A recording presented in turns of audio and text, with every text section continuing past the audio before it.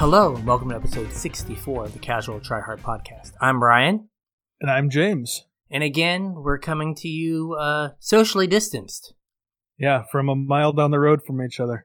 Yeah, but I am really going to enjoy it, our first show, like face-to-face, because looking across this desk and seeing Mr. MT chair, where my buddy Brian usually sits, it's starting to get to me, man.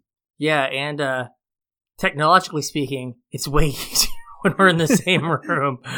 Yeah, it's way easier. It's way easier. So hopefully sometime in the not too distant future. Yeah, so we're going to try to help you beef up your Magic collection on the cheap this week. Yeah, we came across, I think we talked about it very briefly last week. We came across a potential situation to help build your collections out. So we're gonna kind of go over some of that this week. Yeah, and we have some new stuff to hit because there's been a lot of, again, like coronavirus impacting Magic and release dates. Yeah, the world's and on stuff. fire if you hadn't noticed. Exactly. And we're just that little dog in the picture. Everything's fine. Let's talk some Magic. Everything's fine. That's right. So if you would like to talk some Magic at us, you can tweet at us at Casual Tripod. Yep, you can find us on Facebook. Send us a message, leave us a post. Casual Tryhard MTG. If you want to shoot us an email, you can do that at show@casualtryhardmtg.com. We love hearing from you guys. I've answered probably more emails in the last 2 or 3 weeks than I think I ever have on the show total. So thank you for piping up and keep them coming. If you want to hit us up on Patreon, we got our Patreon up and running. Throw us a couple bucks, keep the show going.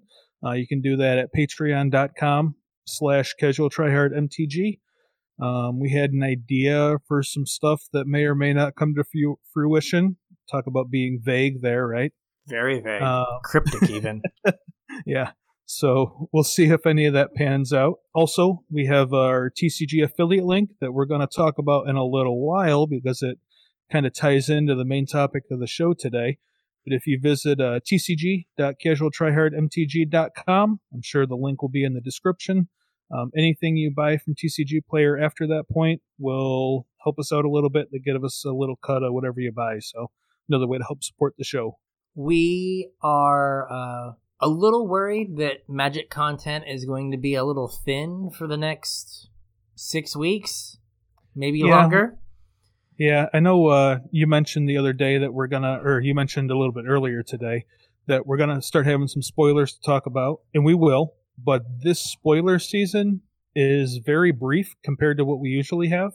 We haven't really talked about this yet, but I'm not sure that we're going to be able to do our video. Set review that we normally do. Yeah, we might not be able to. We might have to make that a audio only affair. Yeah, we'll have to discuss that. Yeah. Our spoilers are going to be condensed, and I don't know if we're going to do that episode the way we normally do. And then they're also releasing things strangely after that, so I don't know what that's going to do for content. Yeah, so if you have any topics you're interested in us talking about, any strategy things, any basics on, I know we've covered a lot of getting from arena to paper, but anything that you feel like we've missed, now is the time to send us your ideas for shows because, admittedly, I've been checked out of competitive Magic /Standard for the last, 2 weeks. 2 or 3 weeks, which feels like forever. This is the longest I've been checked out of Standard in 5 years. I'm right there with you. There's a lot more going on than having to follow a Twitch stream for a couple hours at night or whatever. Typically I don't find myself following the news much at all. I can't stand watching the news. But just about every night when I've gotten home, I've, made an effort to keep up with whatever the latest and greatest goings on have been, and that's kind of eaten into my Magic time a little bit. Yeah. And for me, I'm at a computer all day. Mm-hmm. And so a lot of times the last thing I want to do is actually think real hard and be at a computer for another couple hours.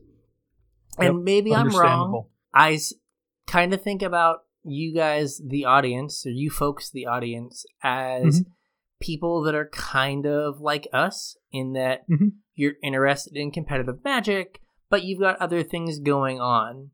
Right. And family obligations and, careers, what have you. Or, at this point, not careers and like you've got bigger things. I'm being optimistic. Yeah, but you've got bigger things going on. So, you're kind of right there with us with not being locked in on competitive Magic. But if like we're wrong and you're like, no, I really miss, like, I want to know about Sultai Ramp or Temur Flash, then let us know and we can try to gear things that way or try to gear back up. But, we're looking at it as like more evergreen stuff and things that are not, right now happening. What is the best deck to play for the next 2 weeks, or what is a cool like F&M deck, because those don't exist anymore. Right.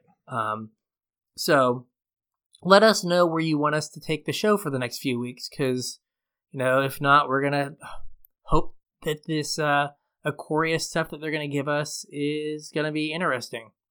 Mm-hmm. It seems, there was some leaks, I guess, that came out over the weekend that I really wasn't going to talk about because I have some questions of their validity. Yeah. I kind of have an idea what's going on, but I don't want to say anything because I'm not 100% sure. Yeah. And if they are true, like, I don't know what to make of this set. Yeah. Yeah, it's very strange. So, yeah, but just send us some ideas. If not, we're going to, try to find some stuff to talk to you guys about to give you a break from the fire that is the world. Yeah, I've got after we kind of talked about this episode a little bit last week, we did have a whole bunch of positive feedback about people wanting to hear about it. And I think I've got at least 2 episodes worth of content on this subject. Yeah. So it's not like, we're not going to have a show to give you guys next week or anything, but we would love to have some things to fill in the blanks a little bit if that time comes. Yeah. So look out for you boys. Yep. And make sure you tell your friends too. We're still trying to grow the show, and having a reasonably sized listener base is a key component of that. So if you like what you hear, if you know a friend that has a topic for the show, by all means let them know, get a hold of us, and keep this thing going. If they have time, like what else are they doing? You can only watch Tiger King. Yeah, watch Tiger King so many times before you're like, you know what, I'm good. Yeah. I'm good. All of a sudden, my life doesn't seem that bad. Like, man, I got my stuff figured out. All right. So let's start with some newsy stuff that kind of relates to Ikoria. Sure. Wizards released their tentatively revised Ikoria timeline. Okay. I guess starting April 2nd, which is Thursday, I believe. It is. We're going to get the Ikoria trailer, and that will also be the first day of spoilers. Okay. So I suspect we'll have spoilers Thursday, Friday. Mm-hmm. And then maybe some of the content creators will do some of their spoilers over the weekend. I'm not sure about that. Yeah. I know, like, the last couple sets, they've tried to plan everything out as far as, like, when the cards are going to be spoiled. But I don't think, like, any of that really pertains right now because, like, the world's in chaos. Yes. So I don't know if they're going to hold people to that or if they're going to have spoilers over the weekend or what the deal is. I do know that April 10th is the last day of previews. So they're going to spoil the whole set over 8 days. Which is insane. Like, yeah. It seems like spoiler season was typically 2 or 3 weeks. I think the intent was for spoiler season to, like, already have started. Oh, okay. And then because everything got put on, like, semi-permanent hiatus, like, they just kind of didn't do it. Yeah. And then when they came out with this timeline, they were like, well, we have to do spoilers, so let's fit them in. Yeah, we have to get spoilers done before the pre-release, which might not even happen, or might be like a Zoom call because they can't all be in the same room, presumably. Well, if they're still doing it Loading Ready Run, they were in Canada, I think, Vancouver. Okay. I have not really been paying attention to how Canada's doing in all this. I'm just realizing. I know that Justin Trudeau's wife got COVID-19. Okay. This was a couple weeks ago, and Vancouver's not that far from Seattle, so that's true. Yeah. So I don't know, but yeah, I don't know how that's going to work out. But it's like it's. I guess you're right. I guess it should have started because I know we mentioned a month ago that was like, oh, like a month till spoilers, and it just hasn't crossed my mind that we haven't had spoilers yet. I'm like, oh, spoilers are going to happen soon. And it's like, I saw like the release date's the 23rd or 24th, like what the release date was supposed to be. Right. And I was like, oh, spoilers should start. But it just didn't dawn on me that it should have already happened. That we're like a week behind. Yeah. So yeah, you're going to get all the cards real fast. Oh yeah. And then, like I said, April 10th is the last day, so that's only like 8 days worth of spoilers. And then on April 16th, so the 10th is a Friday, so the following Friday... Thursday. Will be Thursday. Yeah, Thursday. Will be the Ikoria release on Magic Online and Arena. Which is normal. Well, I mean, it's kind of normal. That is supposed to be when pre-release was. Well, pre-release it would have been in the 17th. It's always a day early. Oh, well, yeah, you're right. Yeah. But it would have been that weekend. Yes. And then April 17th is going to be pre-release only in Asia. Yeah. Which I don't understand how that's going to happen. I don't know where other countries are on people hanging out together. I recently read, like this week, that China ordered all of their movie theaters closed again. So they weren't huge fans of people hanging out together. So we'll see. Yeah. Yeah, there's, like I read a couple other articles that I don't want to get into too much, like political or conspiracy theory, whatever, but I've read some other articles that were concerning about China today. Yes. We'll leave it at that. I don't know how that's going to happen. Let's put it this way. We have 3 weeks, roughly, between now and then. Correct. Think about the world 3 weeks ago. And how far we are from it now. We could all be high-fiving and hanging out at the park, or we could be fighting over gas Mad Max style in 3 weeks. We don't know. So, sure. That's a good point. Sure, we're going to have Asian pre-release on the 17th. Sounds great. Okay. We'll see. Or we'll be using toilet paper for money. One of the two. One of the two. One of the two. Nobody knows at this point. But those are our only two options. Nothing in between. Nothing in between. So then... A month later, so May 15th, I have in parentheses pending further developments because though they seemed fairly confident in the April 17th pre-release in Asia, the announcement did not sound super confident about the May 15th rest of world pre-release/release. Yeah. Which is kind of weird, but it is what it is. April 17th is gonna happen. May 15th, we don't know.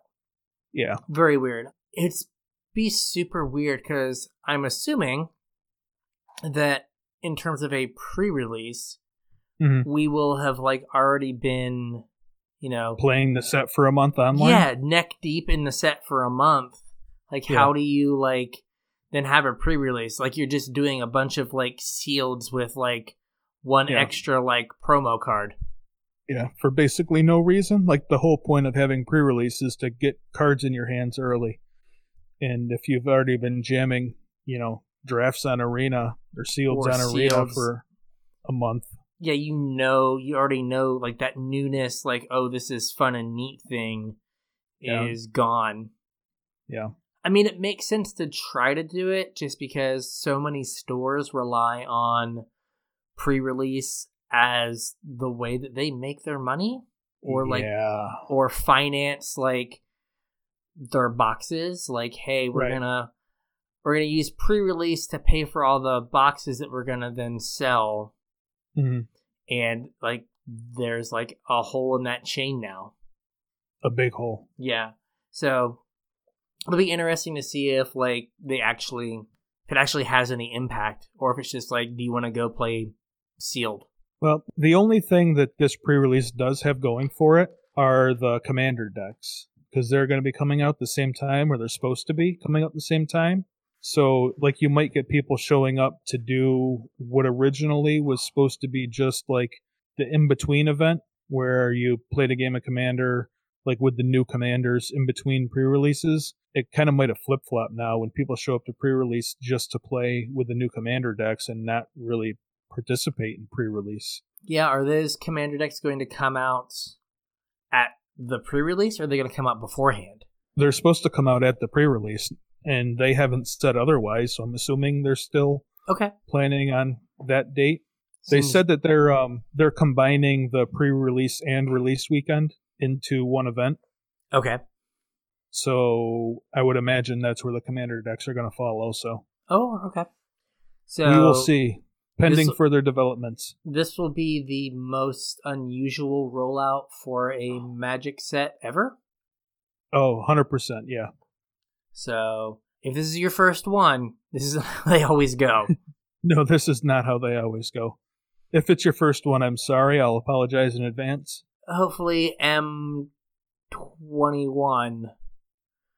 or the Core Alta Fairy All the Time show? Yeah. Team Break Standard will be will be better. Hopefully. All right. So, in light of all this craziness going on, WotC is also trying to help out the LGSs by giving them free product. This seems like I'm misreading it, but... No, that is 100% true. You are not misreading it at all. Wizards has, I guess, realized suddenly that local game stores are important to their business model. I don't know how or why they all of a sudden came to this realization. It seems like Wizards has kind of done everything they can the last couple of years to stick it to the LGS, but yeah, they said that they're going to be providing local WPN certified, or I guess WPN qualifying stores or whatever. They're going to be supplying them some number of mystery booster boxes, free of charge. Yeah, just to take these, make profit. Yeah, just to give them something to keep them going until they can get back up on their feet. I'm sure that, there's someone with an abacus somewhere that, every dollar they made in Arena cost them this many dollars in LGS sales, and they were fine with the math. And then all of a sudden, in the last 2 weeks, their LGS sales went to zero. Right, actual zero. And they were like, oh no, we don't like this number being zero. If all these places go out of business, this number is just zero. What do we do? Yeah, and I know we've said it the last couple weeks, but I'm going to pick this moment in time right now to remind everybody to please, I'm begging you to go support your local game store. I was talking with my buddy that owns the local game store here. While he thinks that he will be able to weather the storm and get through this, he said most of his friends that are part of a local game store network that he's involved with will not. He said something in between a third and half of local game stores don't plan to reopen their doors. Yeah, they probably just can't. Yeah, they can't do it. They can't. But it's hard for a local game store because you have to have so much money tied up in virtual currency almost. You have to have such a big singles inventory and such a big board game inventory and such a big, miniatures inventory, just to stay open, that you really don't have a whole lot of liquid cash sitting around. Yeah. And when the market tanks, your liquid asset in singles also tanks. And a lot of places just don't have the capital to, wait a month. Yeah, and your customers, they aren't going to be spending, they're not going to have disposable income to go buy a $60 board game or spend $100 on singles. Yep. The thing that you would normally move, you just can't move. Yeah. So if you have the means, please do something for your local game store if you value them being around at all. It is not going to be an easy time for them. Yeah. So WotC is giving them free product, and they're also letting LGSs run FNMs on Arena and charge entry fees. Yeah. Yeah, I thought this was awesome of Wizards. Our local game store is not partaking in this for reasons I'm not going to go into right now. If yours is, I want to know what the deal is. So please shoot us an email, shoot us a question on Facebook, get at us on Twitter, something. Let us know how people are doing this, because I think it sounds awesome. So I participated in the F&M at Home event this weekend. Yeah, I think that's a little bit different from what like this is, though. Okay, like I wasn't sure. Yeah, I wasn't sure if it was something where you did the F&M at Home event, and then when you contact your local game store to get like your code for, hey, I won my 2 matches or whatever. If it's a situation where they're like, okay, the entry fee for your code is $5. Yeah. So I wasn't sure how that was working, but yeah, if there's another model, then absolutely be interesting to see how it worked. Yeah. I am super interested. So if any of you did that or plan on doing it, get a hold of us. Yeah, I think that there is some sort of promo that the LGS can give out, like for their, entrance fee or whatever. But I believe they can also run it like as a tournament as well, and not just, get some wins and get out. I also participated in the F&M at Home, and my experience there, while good, I don't believe is what the LGS running F&M on Arena thing is. I think they're a little bit different. Okay. But the fact that they're letting them charge $10 somehow to do that, right, just as a way to try to get a little bit of capital into the store, is a good thing. I actually was on Reddit last week, and somebody was complaining because their local game store was charging $10 for this event, and I kind of went all old man on them and typed out a big long rant and made him delete his post. Oh man, that's like, did you win an internet argument? I think I did, yeah. Oh my god. Like that. Yeah. That is the biggest news of the day. Someone won an internet argument.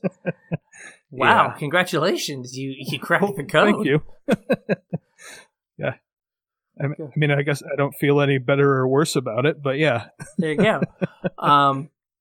But yeah, like this is a time where your local game store needs something from you. Yeah. Yeah.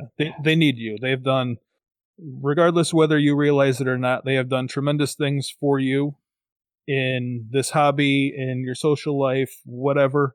And they need you to pay them back a little bit right now. So please do that. So the next thing I added real quick is apparently anywhere that has the Challenger decks currently in stock can sell them.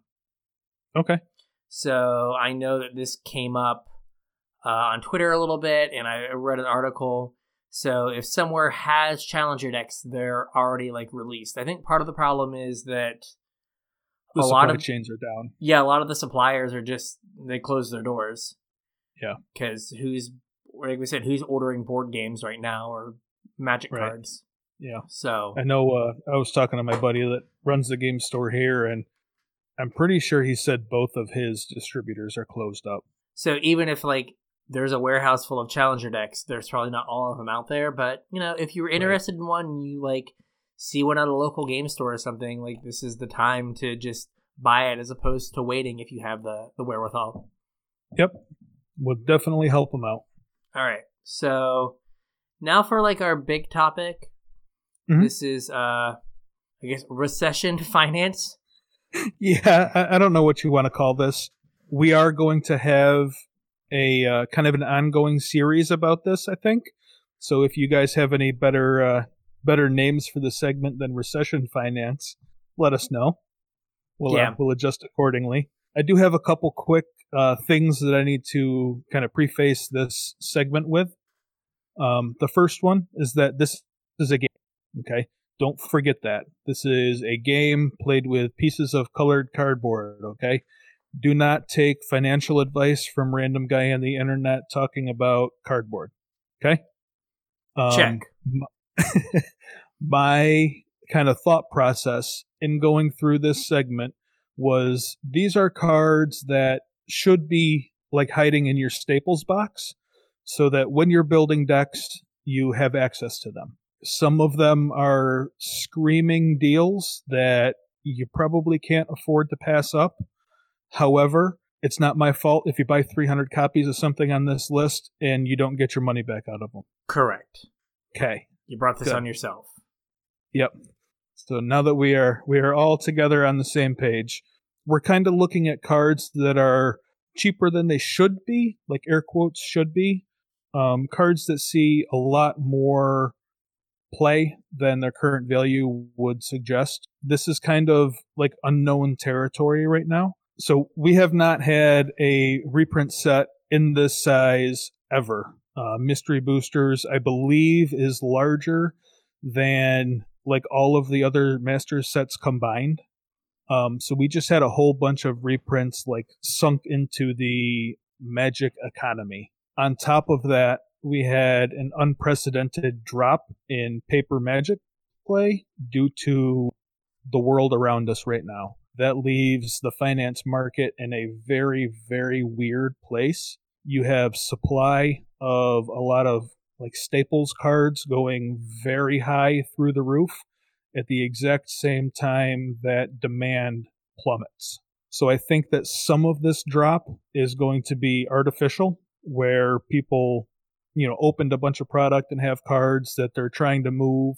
Maybe people are nervous about what the future holds and are trying to get off some cards that they may or may not have been able to afford when they bought them. I think there's a lot of reasons why people are coming off of these cards right now.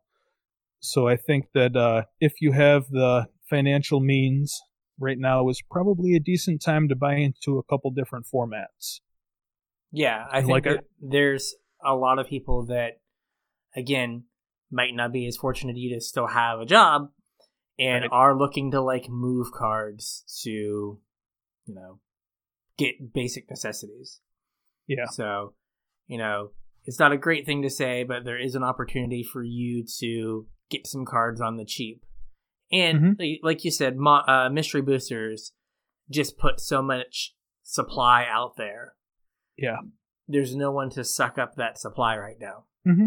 This segment is going to stretch beyond Mystery Boosters also, but all of today's episode and potentially some of the next segment we do are going to be all Mystery Boosters, because I think that was hit the hardest as far as like financial stuff goes. At the end of this episode, I made a TCG affiliate link with all of these cards populated in it. So if you're interested in picking anything up, you can click right there. It'll bring up TCG Player. You can edit the quantity numbers. It'll put everything right into your cart and find you the cheapest copies of that card. So that's already done for you. Doing it that way will help us out. Throw us a couple bucks back through our affiliate link. Also, we just got done on a huge rant about helping your local game store out. I'm sure your local game store had opened a whole bunch of this the first week it came out. You can also pick up some stuff there.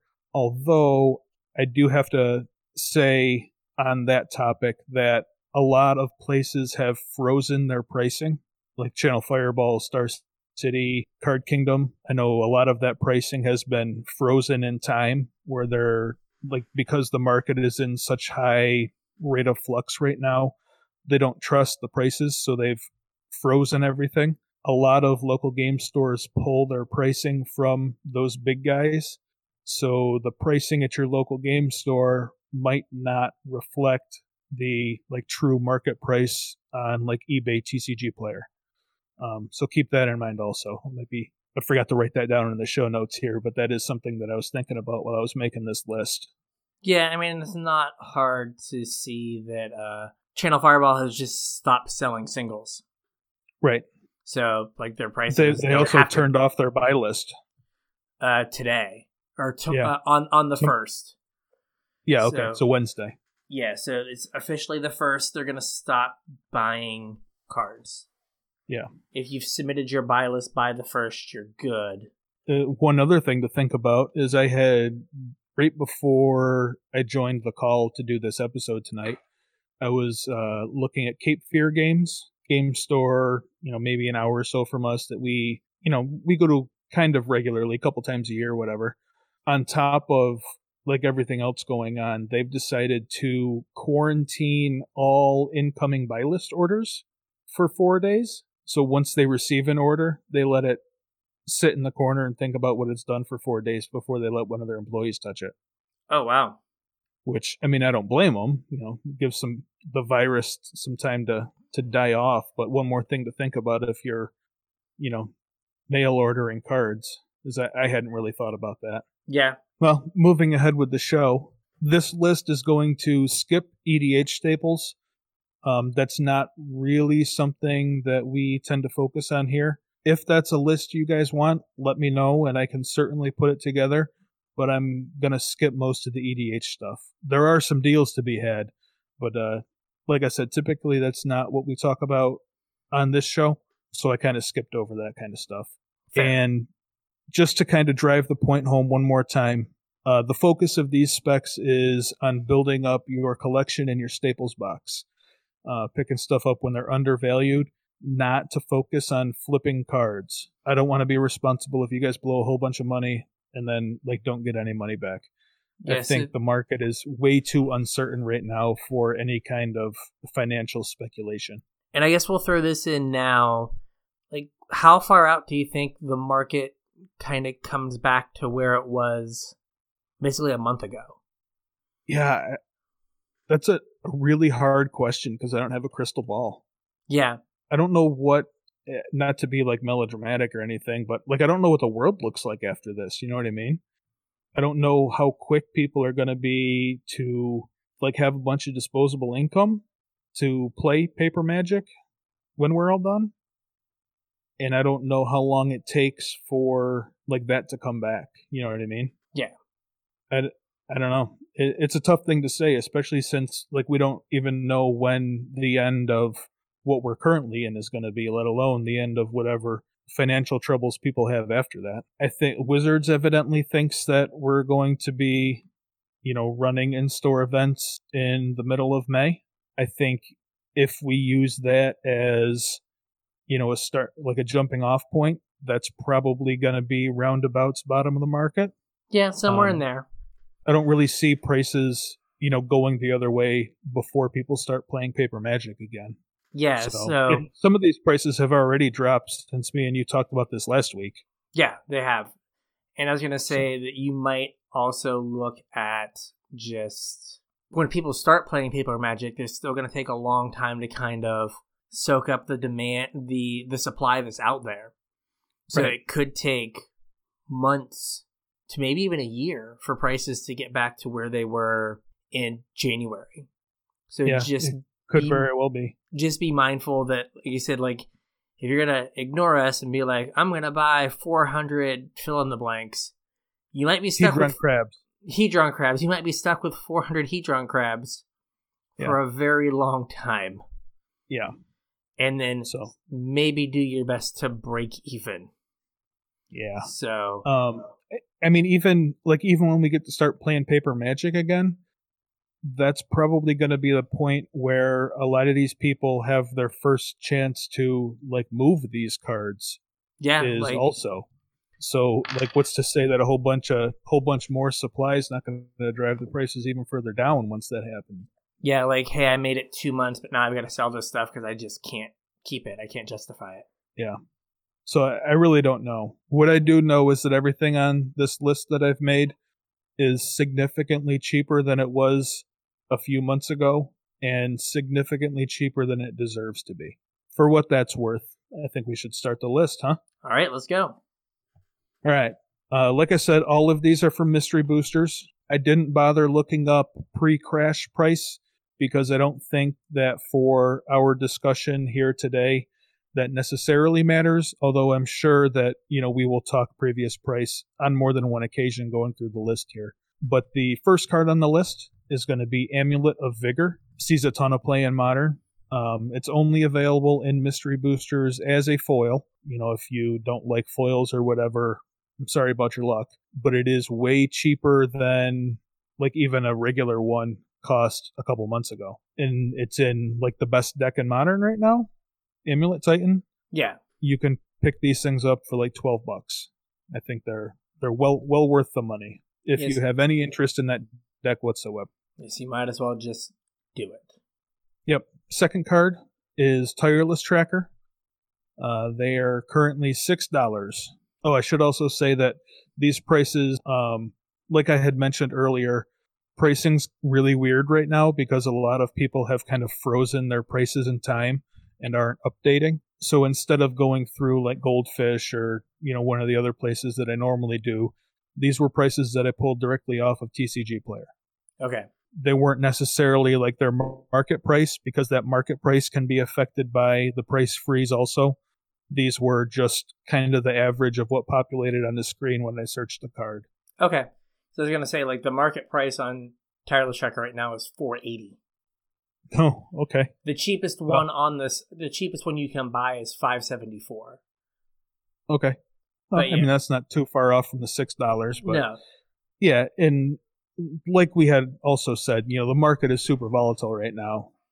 Yeah. I did this on Saturday. We're recording on Monday, so your mileage may vary. But Tireless Tracker is seen in a whole bunch of different places. Just about every green mid-range deck in Modern and Pioneer plays Tireless Tracker somewhere in the 75. Fantastic card. They were, $20, $25 like this time last year. They're $6 right now. So card sees way more play than a $6 price tag would let you believe otherwise. Third on the list is Recruiter of the Guard. This was a conspiracy-only card. Sees play in Legacy. I know we're not talking a whole about EDH, but definitely sees some EDH play. Really helpful for putting a whole bunch of different combos together. It's $6 right now. I paid like closer to 20 for mine over the course of trading for them and slowly accumulating. They're around 20. Yeah, I'm pretty sure a year ago. Yeah, pretty sure I paid somewhere around 20 for mine also. Really good card to have, especially going forward. Like I said, it's really useful in like finding combo pieces. So whenever Wizards decides to print like a new combo piece, Recruiter of the Guard just gets even better. Yes. So I think $6 for a card that only has room to grow in the future is a pretty good deal. And Recruiter is a very powerful card, just not be reprinted very often. Like the closest thing to it was Imperial Recruiter, and they didn't print Imperial Recruiter for years, so it was like $400. And like Imperial Recruiter wasn't ever in a normal set either. Yeah, so this isn't one of those cards that is going to be reprinted a lot. Right. Also, like we have touted Legacy in the past, and Death and Taxes is the cheapest Legacy deck to get into, and this is a way to like start your march towards that for $25. Next up is Kolaghan's Command. Sees tons of play in Modern, has seen a whole bunch of play in Modern for a long time, almost since it was printed. I think it's seen play in Modern. It's seeing play in Pioneer.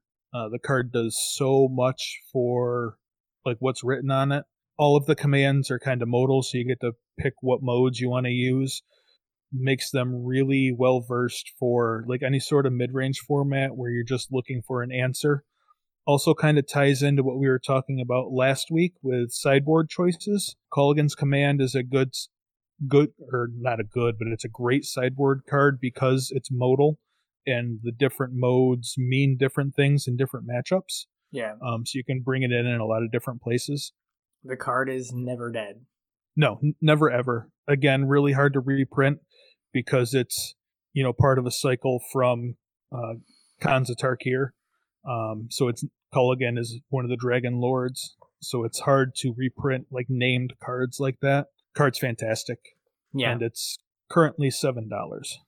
And I'm on MTG stock. What is it? No, what is it? MTG price.com. Looking up some of these cards, and its best buy list price was $18.50 in October. Yeah. And like $7 right now. And it's $7. So like you're not gonna see that happen again for a card like that. No, and like this kind of card is what gave me the idea for this episode, because this card sees so much play and it's so good that like for $7 it's worth buying 4 of them just to sit in a box until you decide to put a deck together. Yeah, you're never going to come up with like the same card for that much money. Yeah, this is one of those things where getting your card now, and then when the deck that uses it becomes popular, and the card goes from $7 to $27, you just go in your box and are like, well, now I can play this deck if this is the deck I want to play. Yep. Or I can sell this card, but that might not happen for 2 years. Right. But when it does happen, you just go like, oh, I already have this card. It's fine.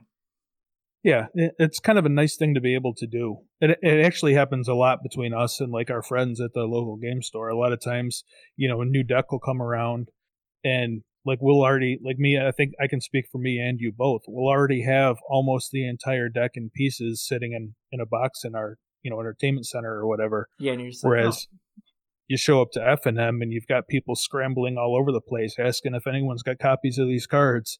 It's just kind of nice to already have them. Yeah. And just not be something you have to worry about. Yeah. So next up on the list is kind of another combo card that's also kind of hard to reprint, and much like Recruiter of the Guard, kind of spills over into Commander a little bit. But this is Kiki-Jiki Mirror Breaker. This really isn't a James-style card, so I don't really know how much it was in the past, but they're currently $4. This card sees a ton of play. It combos with like just about anything that has an enters the battlefield effect, especially ones that untap something, because you just go infinite and you make all of the Kiki-Jikis and then you smush with them. You don't make Kiki-Jikis, you make you make whatever it is. Yeah. Well, yeah, it's not just Pestermite, so there's a bunch of cards that combo with it now. Yeah. But yeah, same idea.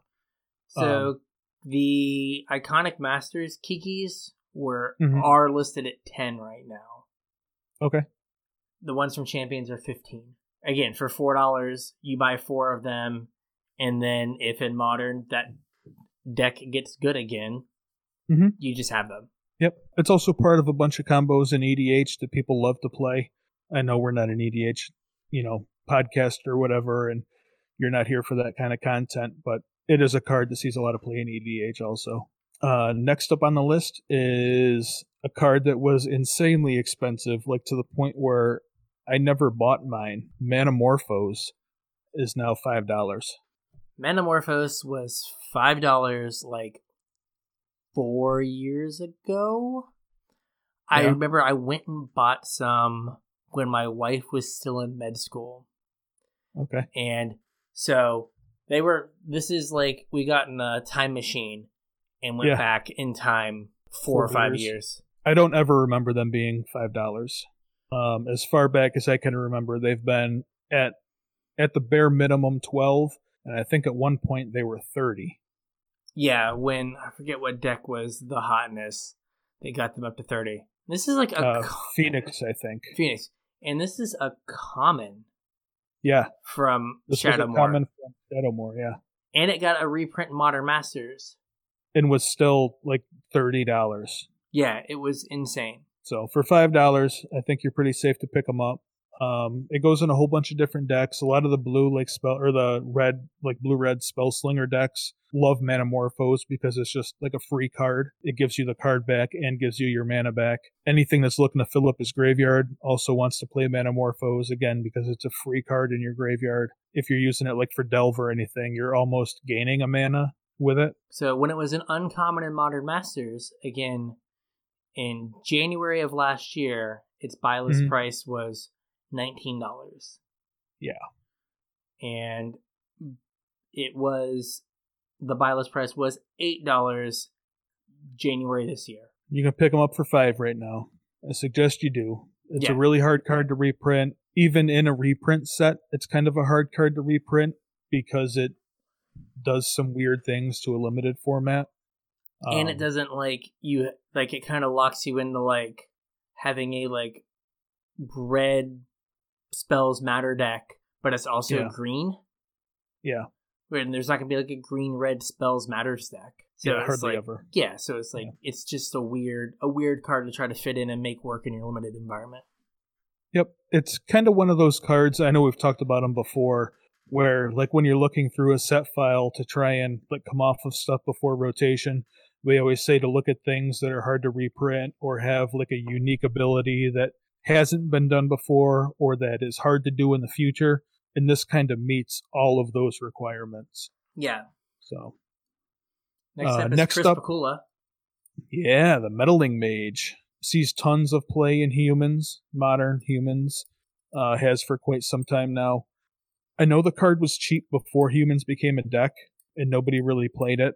But ever since that deck came around, like 2 years ago, 3 years ago, whatever, this card's been not only hard to find, but also kind of expensive. Yeah, you can pick them up for... It only has 2 printings before this. Yeah. And so, yeah, there weren't a ton of them. Yep. You can pick them up for $4 currently. Yeah. So, well worth picking up.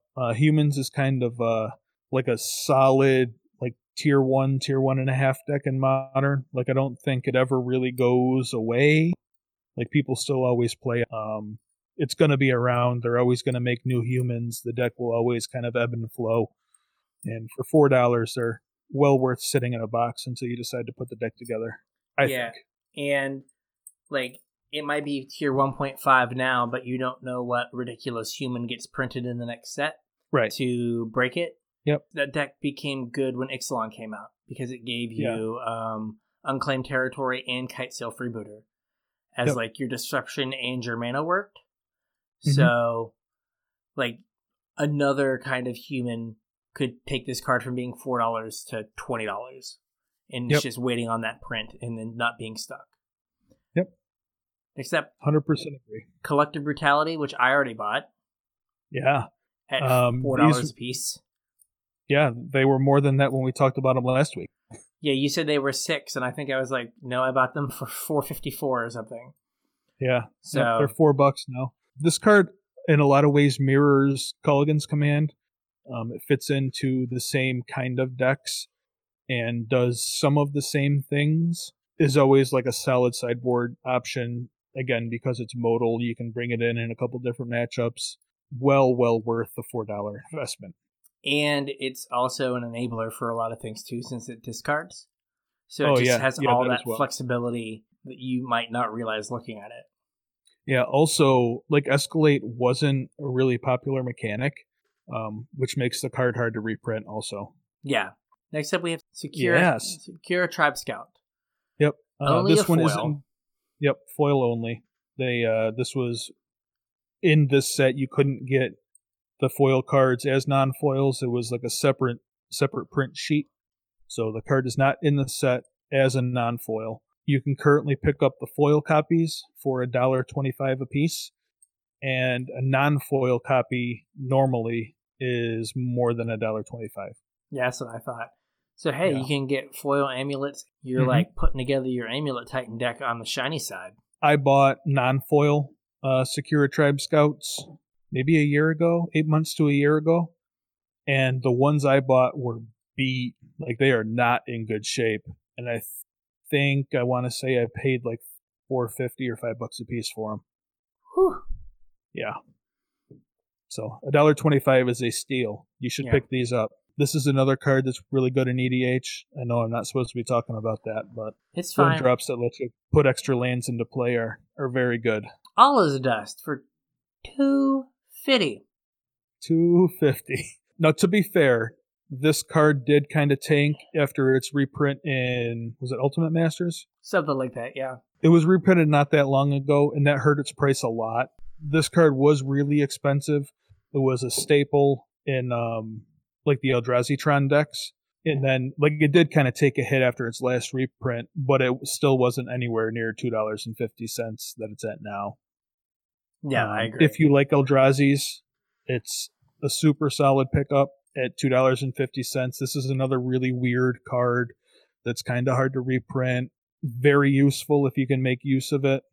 And, for $2.50, it's like with all of these, it's worth sitting in your box until the rainy day comes along where you're like, oh, I wish I had an All Is Dust, and you go to pick one up at your LGS and it's $15, and you could have had a whole place set for less than that. We have next up Ancient Ziggurat for $2.50.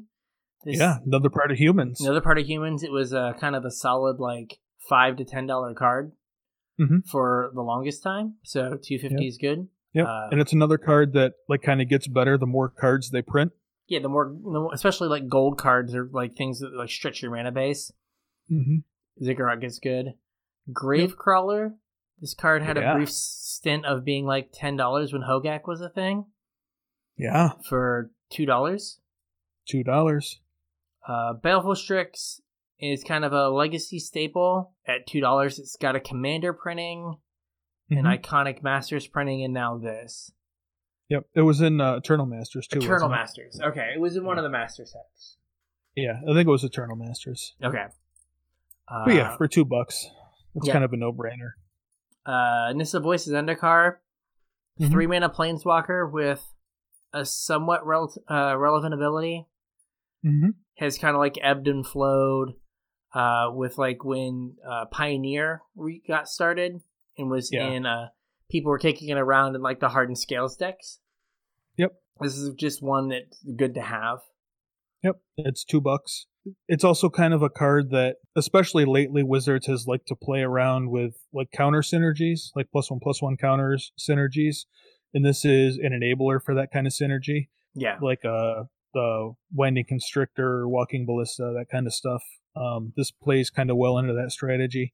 So if they end up printing something that deals with like putting extra counters on or multiplying numbers of counters or whatever, this could very easily see another resurgence where it's, a $10 card again. Yeah.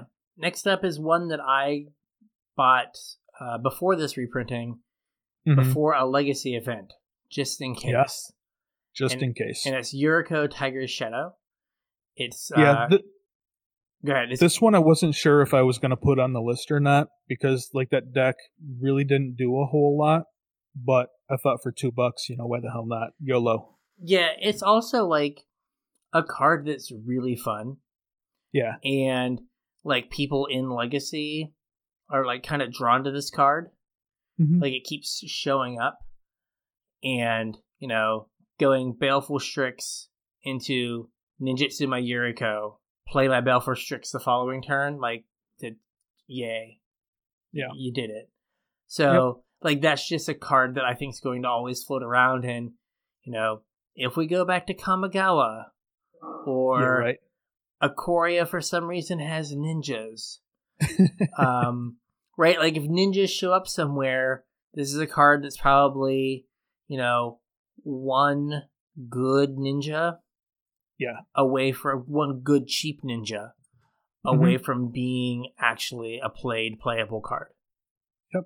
No, I agree. Next up, we have a card that was very expensive for a long time. Gilt-Leaf Palace is a staple in the green-black elf decks. I don't know that they play it in Legacy. Do they play this in Legacy Elves? I don't think. Yeah, I don't Not think that I've so seen. But yeah, these lands were like nothing. And then Shaman of the Pack got printed in Magic Origins. And this land was absurd. I think at one point that Gilt-Leaf was up to like $30. Yeah. And the same thing happened with Aunt Something's Hovel, Aunt Annie's Hovel. That's if she made pretzels. But whoever's Hovel, the red-black Goblins land, when they printed Goblin Musician Master, was that it? In Modern Horizons. In Modern Horizons, yeah. Goblin Matron got put into the format, and Yeah. So these, cards are kind of, they can always pop if there's... I don't know if I bought the giant ones. I think I know we had talked about it at one point. Yeah, I don't know if I pulled the trigger on buying some Amplifiators. Yeah. But this is a card that's just going to get, if they print another green-black elf and everyone thinks that's the deck to play. Yeah. I had this conversation with one of our listeners this week also about elves. Elves is just kind of a solid deck to get into Modern with. It has a very linear game plan. It really doesn't change a whole lot. So once you learn the lines, you can almost put yourself on autopilot and then pay more attention to what your opponents are doing to try and learn the rest of the format without changing what you're doing. And it's kind of a cheapish deck to put together, especially now that you can pick up Gilt-Leafs for $1.50 a piece. Yeah. They just reprinted Heritage Druid, they just reprinted Nettle Sentinel. All of the rest of the pieces are, reasonably overgrown priced. Are rotating out of standard. And now you can pick up Gilt-Leafs for $1.50. I think if you are interested in kind of dipping your toes in Modern, that's certainly where I push people towards. I've had a copy of Modern Elves built since I got into Modern. I've never taken it apart. It's the deck that I lend out on Modern Night, like when somebody's, wanting to try the format out. So I don't think you can go wrong for $1.50. Next up is one of the most expensive uncommons I've seen from a recent set, and that is Fatal Push. It's somehow $1.25. Yeah, I almost want to say pick up as many as you can, but I don't know what the future of Magic looks like. So I'd be hesitant to pick up as many as you can. But like if you wanted to pick up a couple play sets, a play set for Modern and a play set for Pioneer, I wouldn't have any problems with that. I think you'd be perfectly safe. When this card was in Standard, I was buy listing it for $9. Right. Yep. And now it's $1.25. Mm-hmm. Whew. The mighty have fallen. Crazy how the times have changed. Chromatic Star is $1.25. Yep. I guess I don't know where this card was. Chromatic Star only had one printing in Time Spiral, I believe, and this was always the expensive egg. Like Chromatic Sphere was cheaper because it had a couple different printings, and what's the other one? Star was printed in M10 as well. Oh, was it? Yeah, I just brought it up to see. All right. So yeah, it was in Time Spiral, and it's the Time Spiral printing still $3. Oh wow, yeah, it had a printing in 10th edition. That's $4.22. Oh, 10th edition, not M10. Sorry, 10th edition. I'm sorry. Yeah, okay. For whatever reason, this one had stuck in my head about being the expensive egg. I guess I don't play enough eggs in general to know like what the differences are. I know they do slightly different things. But one is when it's sacrificed, you draw a card. I think that's Sphere, and this is when it's put into the graveyard, you draw a card. Okay, so it can be like destroyed and you still draw a card? Yeah, but Sphere is, I think, the one that you can do the trick where since it's a mana ability, they have no time to respond. Oh, okay. So you just automatically draw the card whenever you sack it because it's part of the mana ability resolving. All right. So yeah, fun times.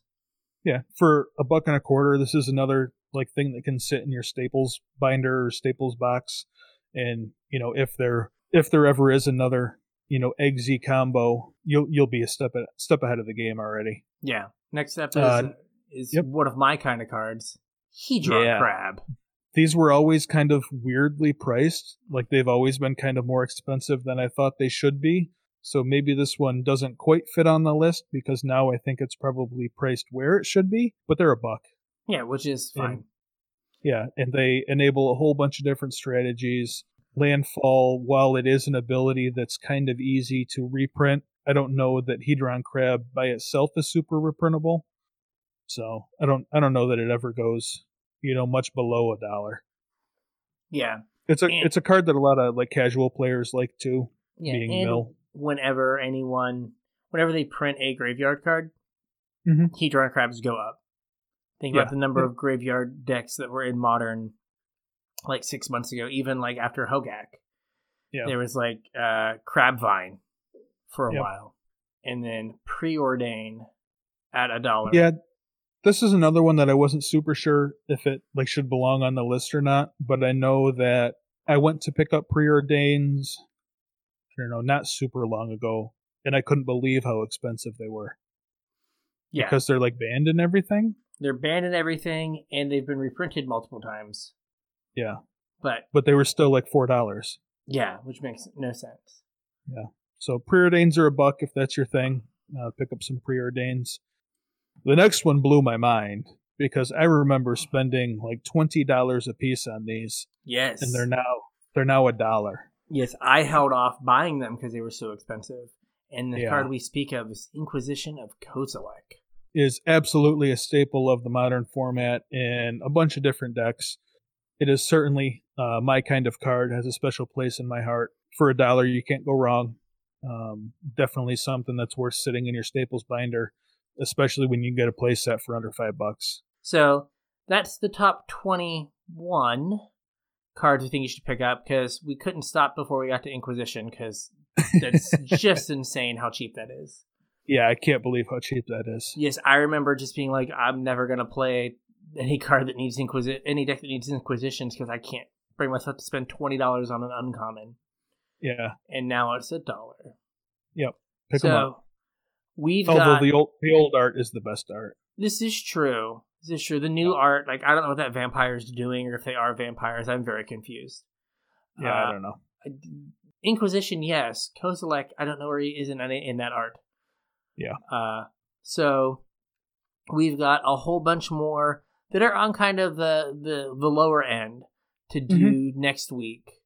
Yep. You'll get a sneak preview if you use our link, but that's all right. So we're gonna touch on a little bit of arena stuff. Yeah, not a ton to go over, but we'll talk about what we have. Yeah.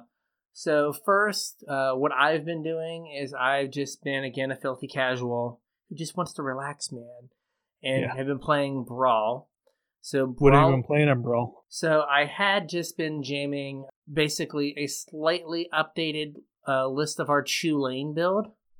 Okay. From when we added some Theros Beyond Death cards and called it good. People concede to Thassa on the board, play Agent of Treachery. They just concede to that. It's like, I win. But I thought I would do something different. I was like, well, let me play something different. Let me play like a blue-red spells deck. So I first tried to play Kaikar, where like with Kaikar plus Runaway Steamkin, basically all your spells are free. Right. But Kaikar's bad. Like, god-awful. It's not great. I was like, oh, this is horrific. What am I doing to myself? And then I just, like, I was only playing white for Teferi, Shatter the Sky, Time Wipe? Well, and Kaikar. Kaikar and Deafening Clarion. And I was like, well, I can get rid of these and just play my boy Niv Mizzet. And Niv Mizzet's the good Kaikar. Right. And the fact that, like, never gets countered and you always get a card back. And so I was just playing blue-red spells, and I have effectively, like, 2-ish win cons. 1,000-Year Storm.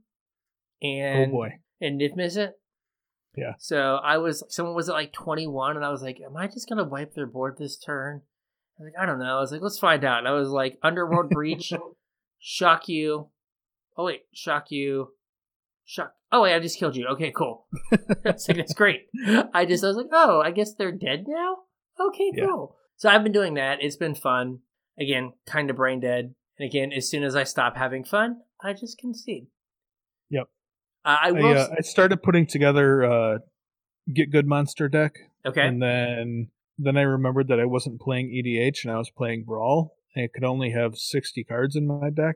And I had way too many cards I wanted to play, so I gave up on that. Yeah, my Kaikar / Niv deck started out at like 96, and I had to whittle it down. Yeah, I will say though that so they got rid of Golos, and now like I feel like the commander du jour is just 5-color Niv. Yeah, probably. That's just all you play against all the time, and so that gets a little old. Yeah. So, but you know, I'm there doing my like weird Niv thing, and I'm like, yeah, that's right. I'm just over here like playing 2 colors. The good Niv. Yeah, the good Niv. The Niv that draws me cards. That's right. So that's going to keep going on until April 16th. I don't know how they're going to feel about maybe extending that, you know, again, the self-isolation or how that impacts it. But I mean, they also might see like, wow, maybe if we can get more people to play Brawl if we're not charging them an exorbitant sum to do it. Exactly what I was just going to say is I think that they should just make Brawl free anyway. And like, you know, if you want to jump into an event where you can earn some gems or something, like that's your own prerogative. But I don't see why they have to charge for Brawl flat out in general. Yeah. So hopefully this will like show them the error of their ways. Yeah. So we already talked a little bit about the arena FNMs. I think the FNM at home event this week is like play any deck regardless if you have the cards or not.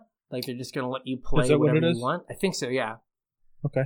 So again, if your store is doing a thing where you like, you know, take a screenshot or whatever and show them that you got your 2 wins and they give you like a code for a sheet, sleeves or whatever on arena, like take advantage, like, you know, money, if you don't have the money to give them, at least like being engaged with them and letting them know that like you care and still care if they're there probably goes a long way.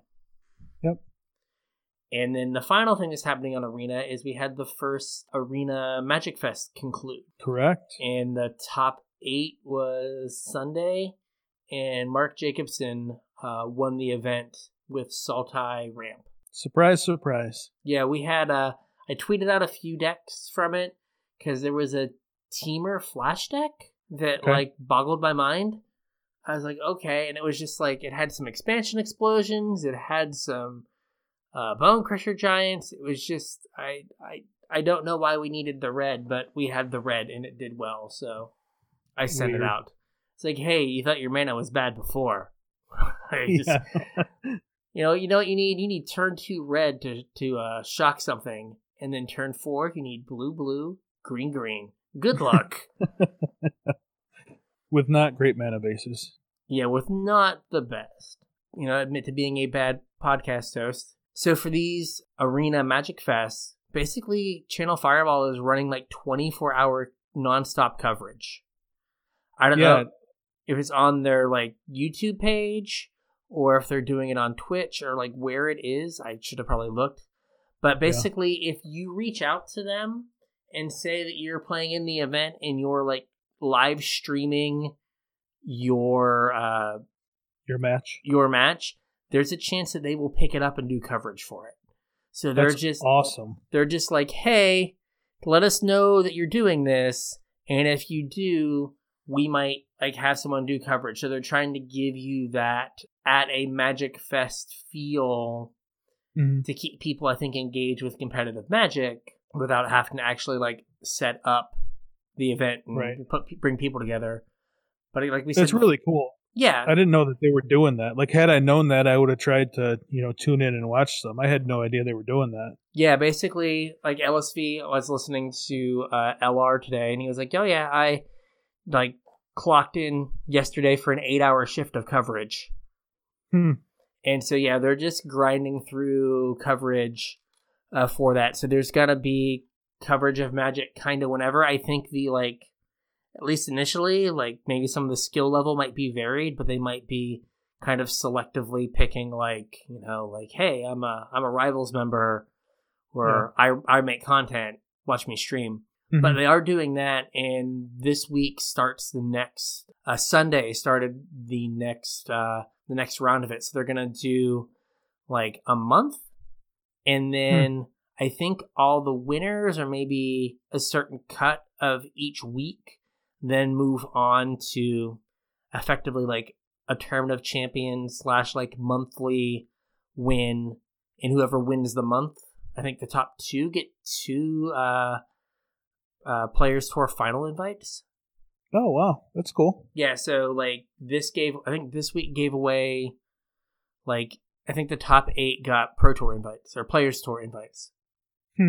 So it's like kind of just like a legit Magic Fest. Yeah, with coverage and everything.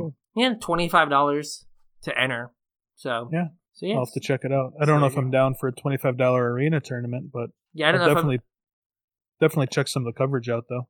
I will tell you that I am probably a significantly worse arena player than I am paper player. I am a way worse arena player than I am a paper player. Like the number of times I just went like I go like, oops, I guess I sequenced that wrong. I was all playing the time. Yeah, I was playing the Artisan event. And paid any attention with my blocks the turn before, I would have just won. But the wife was talking to me, and then the cat threw up, and then I went back, and I was like, "Oh man, I'm like 2 goblins short. I would have had 2 more goblins had I blocked this in any way that wasn't dumb." Right. Instead, I blocked any way other than I did. Yeah, it's like, how did I block it? Oh, the worst way possible. Excellent. Right. Yep. So, yeah. Speaking of a weird event, the Artisan event that was on Monday and Tuesday. It's like the title is like "We Are Many," and like you have 8 copies of every card or something absurd. It's really strange. Yeah, like, they picked a card and then decided that you could have a whole bunch of that card, and then picked a couple other cards to go around it, and decided that you could have more copies than normal of those cards. So you end up with like decks that only have 6 different cards in them is really strange. I was playing the Goblins one. Yeah. And at one point I had 6 Goblin War Chiefs on the battlefield. What are you going to do with 6 Goblin War Chiefs? Cast 1 mana Goblin Ringleaders. Oh yeah, that's pretty good. Then you cast that have haste. Yeah, and then you cast a 2 mana Siege Gang. Yeah. And you end games by like hitting your opponent for 12 with like Siege Gangs. Yeah. It's just like, this is so dumb. I mean, It was enjoyable. I went like 5-1. I should have gone 6-0 with that Goblins deck. I didn't know that event started. I'll have to jump on when we get off of here tonight. Yeah, so it's like the white one, you get like, I think, infinite Charm Strays. Yeah. The black one, it seems like the 4 mana 3/2 that makes a zombie equal for each to the copy in your graveyard. My opponent was making 5 zombies at a time. Wow. Because they had 5 in their graveyard plus like 3 on the battlefield. Yeah. I only played against a green one once, and I think it's Morrowind the Nurturer, which is not a good card to have a million of, but my opponent played like 3. Yeah. And then it's just like infinite Goblin Ringleaders. Yeah, that seems pretty good. Yeah, you're like, oh, my hand's empty. Oh, I drew a Ringleader. I have 17 cards in my hand now. Anymore. Yeah. You're like Ringleader into Ringleader into Ringleader. You're like, oh, cool. Snowballs quickly. Yes. And they're all 1 mana. This is great. Yeah, so whatever. It's good that you're doing different stuff. I have no idea what the reward is. It's like a sack of favor or something. I have no idea what I got for the event. I don't know if it's just like something random. I think I've done every one of those events so far. And for each one, you get the sack of favor or whatever. And I have no idea what that is. I have no idea what's in the sack. Yeah. Just like, whatever. Thank you for giving me something and letting me play this brain dead format. Yep. So yeah, so if you're jonesing for Magic coverage, there is some out there. When you're wanting to play your absolute best Magic on Arena, throw something up on your TV to distract you. So you could look down and go like, oh, I sequenced that wrong. Oh yeah. I'm a dum-dum. Yeah, it's like, I hope I don't get punished. Oh, wait, no, I got punished. Okay, I deserve that. Moving on. So with that, I think that's the show. I think that's pretty much the show. Again, if you want to help us out and let us know what you want to hear about in the dark times, you can get at us on Twitter at Casual Tripod. Yep. You can find us on Facebook at Casual Tryhard MTG. You can shoot us an email at show@casualtryhardmtg.com. If you want to, I know times are tough lately, but if you want to throw us a couple bucks on Patreon, we would super appreciate it. It's patreon.com/casualtryhardmtg. Make sure if you're going to order anything through TCG, use our affiliate link. If you're interested in picking up any of the cards that we talked about today, the link will be down in the comments. Unfortunately combined with our list for next week also, but maybe not unfortunate for you. You can kind of scoop the deals quick. But make sure you check that out. And again, if you guys have any ideas for things that you want us to cover in the meantime, while we, try and figure out what this new world we live in looks like, and when we're not sure what kind of content we're going to have, definitely shoot us your ideas. So, all right, I'm going to put James on the spot as I'm doing it myself. Okay. Another place you can get at us is you can message us on Arena. I'm trying to load up my Arena right now to tell you what my little ID code is. Oh, boy. Yeah. All right. I didn't know that Arena messaging was up and running. I thought it was. Maybe it is. Maybe I just don't have any friends. We'll do a test. So if you want to add me as a friend on Arena, I'm Dr. Gamer PhD number 40043. Okay. If you would like to add me as a friend on Arena, I am Greasy Jockey, GreasyJockey, number 49697. Ooh, hey, buddy. Yeah, and messaging is up on Arena because I just messaged James while we were doing this. Yeah. So there you go. If you want to... Sweet. Yeah. So I think there's still some bugs where if they're in a game, they don't see the message. And It doesn't tell you, like, hey, they're in game. But if you're like, hey, I got this, like, pressing show idea I want to send to you, and you see whatever's on there, go ahead. Yep. I think you have to be friends. So, like, send us a friend request thing or whatever, and we will add anybody who friends us. Yeah. So just get at us. We'll hook you up with the old friend, and then you can harass us or interact with us nicely on whatever you want on Arena. So just don't expect emotes. Yeah, no, I'm silent mode, stealth mode. Absolutely. I just pretend like I pretend like it's 1996. And you can't play online. I'm just playing against some random robot. That's how I grew up on video games. No interaction, just me and a controller. A simpler time. 100% true. Except for Duke Nukem. Duke Nukem was multiplayer? I think I only played Nukem like for a little bit. Duke Nukem was absolutely multiplayer. Okay. And it was awesome. Okay. It was great. I played Duke Nukem very little.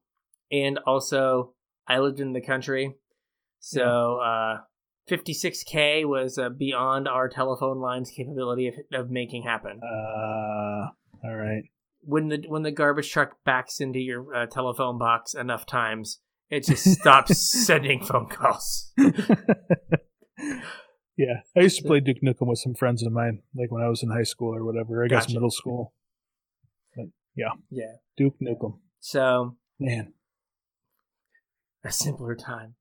Simpler times. And with that, we will catch you on the interwebs. We will catch you on Arena when you send us a message. There you go. Look forward to it. Yep. See you guys. Bye.